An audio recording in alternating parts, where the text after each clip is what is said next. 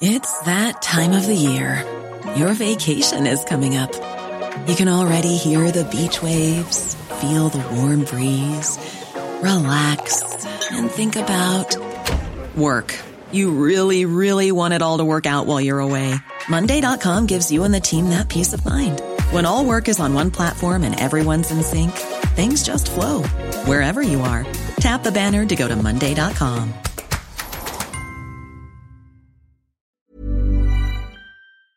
Hello, and welcome to World Weekly from the Financial Times. I'm James Wilson, the Europe News Editor, and today we're looking at Poland, where judicial reform has caused a lot of controversy both in public and with the president, who has vetoed government attempts to change the law governing the judiciary.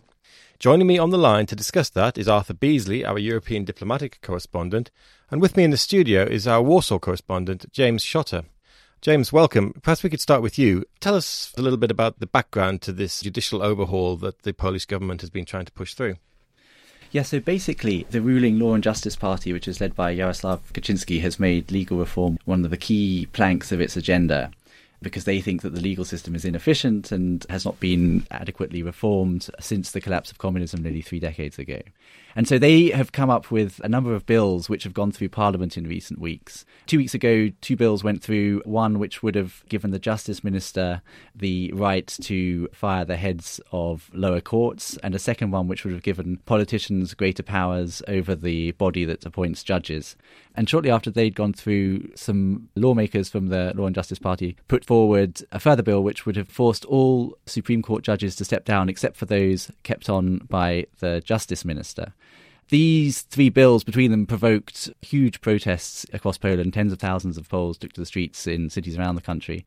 And they also prompted a very sharp response from the EU, which warned that it could take action against Poland if it pressed ahead. We'll come on to the EU angle in a bit, but just to come back to the Supreme Court bill, that seems to have been perhaps the straw that broke the camel's back in this sense, because it came hard on the heels of these other 2 reforms, which were already in themselves controversial. Yes. And it was pushed through Parliament incredibly quickly. And the upshot was that on Monday, after 8 days of protests, Poland's President Andrzej Duda intervened and said he would veto the Supreme Court bill and also the bill which would have given politicians greater control over the body that appoints judges. So we've had a lot of controversy, a lot of protests, and then Mr. Duda, the president, has weighed in really on the side of those who wanted this judicial reform halted.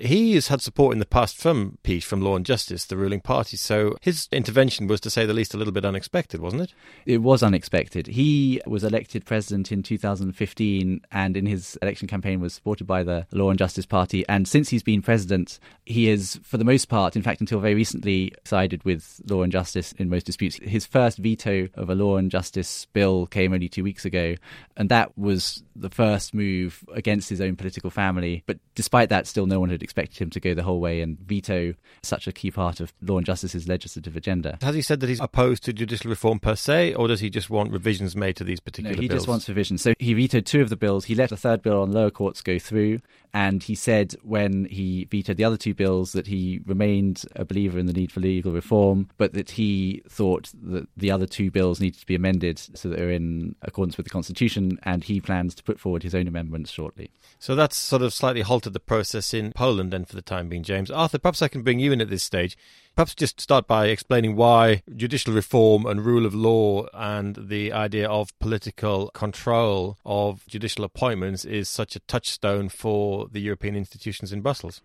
Well, there are 2 points to be made, James, on this question. The first is that the rule of law is seen to be a fundamental value, which is essentially a linchpin of how the Union of 28 countries as it stands operates.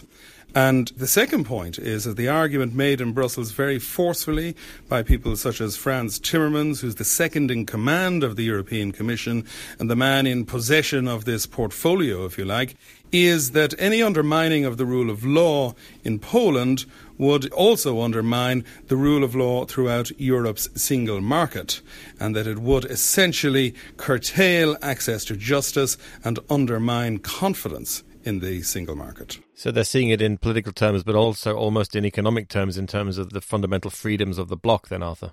There's absolutely no doubt about that. And this is a situation which has escalated rapidly and looked like we were approaching a point of no return until the intervention of the Polish president. Mr. Timmermans, speaking on behalf of the entire European Commission, has raised the prospect that Brussels would go to other member states and ask them to take a stand formally against these moves by the government in Poland to blunt the rule of law and muzzle its highest courts. Now, to those who are sort of unfamiliar with the ways of Brussels, if you like, that might sound like a little slap on the wrist. But in fact, that's quite a serious intervention, isn't it? That's something that's never really been used before by member states in that way. Well, these are powers that have never been deployed by the European Commission. I think in previous episodes there were previous concerns around Poland and concerns indeed around Hungary. The point of recourse, if you like, was the European Court of Justice in Luxembourg. The sensitivity that surrounds other member states is that they don't like meddling in the political and constitutional affairs of other members of the bloc because it opens the door for any government to be criticised by any other administration in another capital city. They prefer that these things are handled at the level of the European Commission in Brussels, and if push comes to shove, handled at the level of the courts, which would give politicians the opportunity to say, yes, there are concerns, but this is now subject to court procedure. Yes, they wouldn't like it done to themselves, in other words. Exactly. In terms of the process, which I think we referred to it in the past as the Article 7 process, there's two sides to that, isn't there? Or two parts, I should say.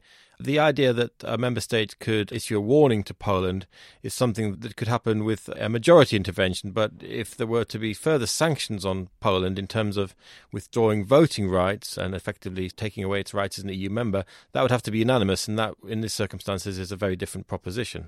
Well, yes, you're absolutely right. There are two parts. This is the famous Article 7 of the Treaty of the EU. In the first instance, Brussels has the power to ask member states to issue a formal warning, and that's what's on the table at the moment. And that formal warning can be issued with the support of a qualified majority of all of the other member states.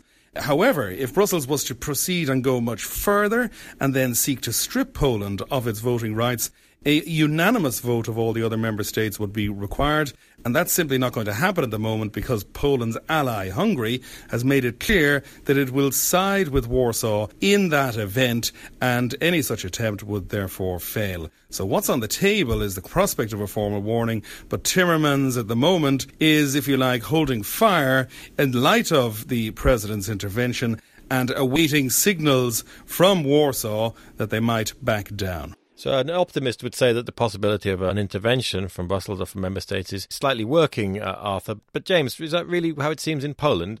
One can't imagine that Law and Justice are going to walk away from this reform that easily. No, indeed. And in response to the President's intervention, Prime Minister Szydło said that Law and Justice had no intention of walking away from these reforms. The other thing to note is that the President himself, in his announcement that he planned to deploy his veto, talked of fine-tuning the laws so that they're in accordance with the Constitution. So it may well be that what comes back in a couple of months' time is not drastically different from what's been put forward now. The other question, I think, is how the opposition, and particularly the opposition on the streets, responds. I mean, they have called all along for 3 vetoes. They got 2. If a new bill comes back that is not that much different from what was put forward last time, then it's possible that they might take to the streets again. So still very much open to question what could happen next. And what about foreign investors observing Poland, James? What are they making of this? Because it's been a relative economic success story from Central Europe, the Polish economy. Is this something that could potentially deter investors from basing themselves in Poland if they have no trust in the rule of law? Well, clearly that would be a concern in the long run. I mean, this fight between Warsaw and the EU over the judiciary has already been going on for more than a year. The sort of opening shots were fired over another part of the judicial system called the Constitutional Tribunal more than a year ago. And Poland's economy at the moment is still growing very strongly. Growth is expected to be more than 3.5% this year. But clearly, if this fight drags on and if the final laws that are enacted do undermine the rule of law, then it's possible that investors will be concerned. Arthur, I'll turn it back to you for final thoughts, really. It seems that Poland is very much positioned itself at the moment under the current government as part of the, if you like, the awkward squad within the European Union. Is that a fair assumption? I think it is, and I think it speaks to concerns about tensions between the eastern, newer member states and the older powers in the bloc. This is not the first point of contention between Brussels and Poland, nor indeed Hungary, its ally. I think there's a sense that this particular issue could very well come to a head in the autumn when people return from the summer break. It's already been pretty bad between Poland and Brussels. As recently as a few months ago, Poland vetoed or sought to veto the re-election of Donald Tusk, its countryman, a former Prime Minister of Poland, as President of the European Council. And what happened ultimately was that a formal summit communique was never actually issued because Poland said it would not support it. And that really, when you're talking about the highest political post in the European Union, reflects deep tension between Poland, the largest of the new member states that joined the bloc in its historic enlargement in 2004. And it just seems to be because they have in some ways fundamentally different concerns to some of the older established Western EU member states in some fields. Well, I think it's important to realise as well that, I think people in Brussels take heart when they see protests on the streets of Warsaw and in recent days that the actions of the government do not have overwhelming support, far from it, in Poland, and that there is a very large constituency in the country that is quite disturbed by what's been going on in terms of these efforts to muzzle the Supreme Court and the other constitutional tribunal, and that this essentially is a pretty tense political debate which is playing out in Poland, but one which is not yet won.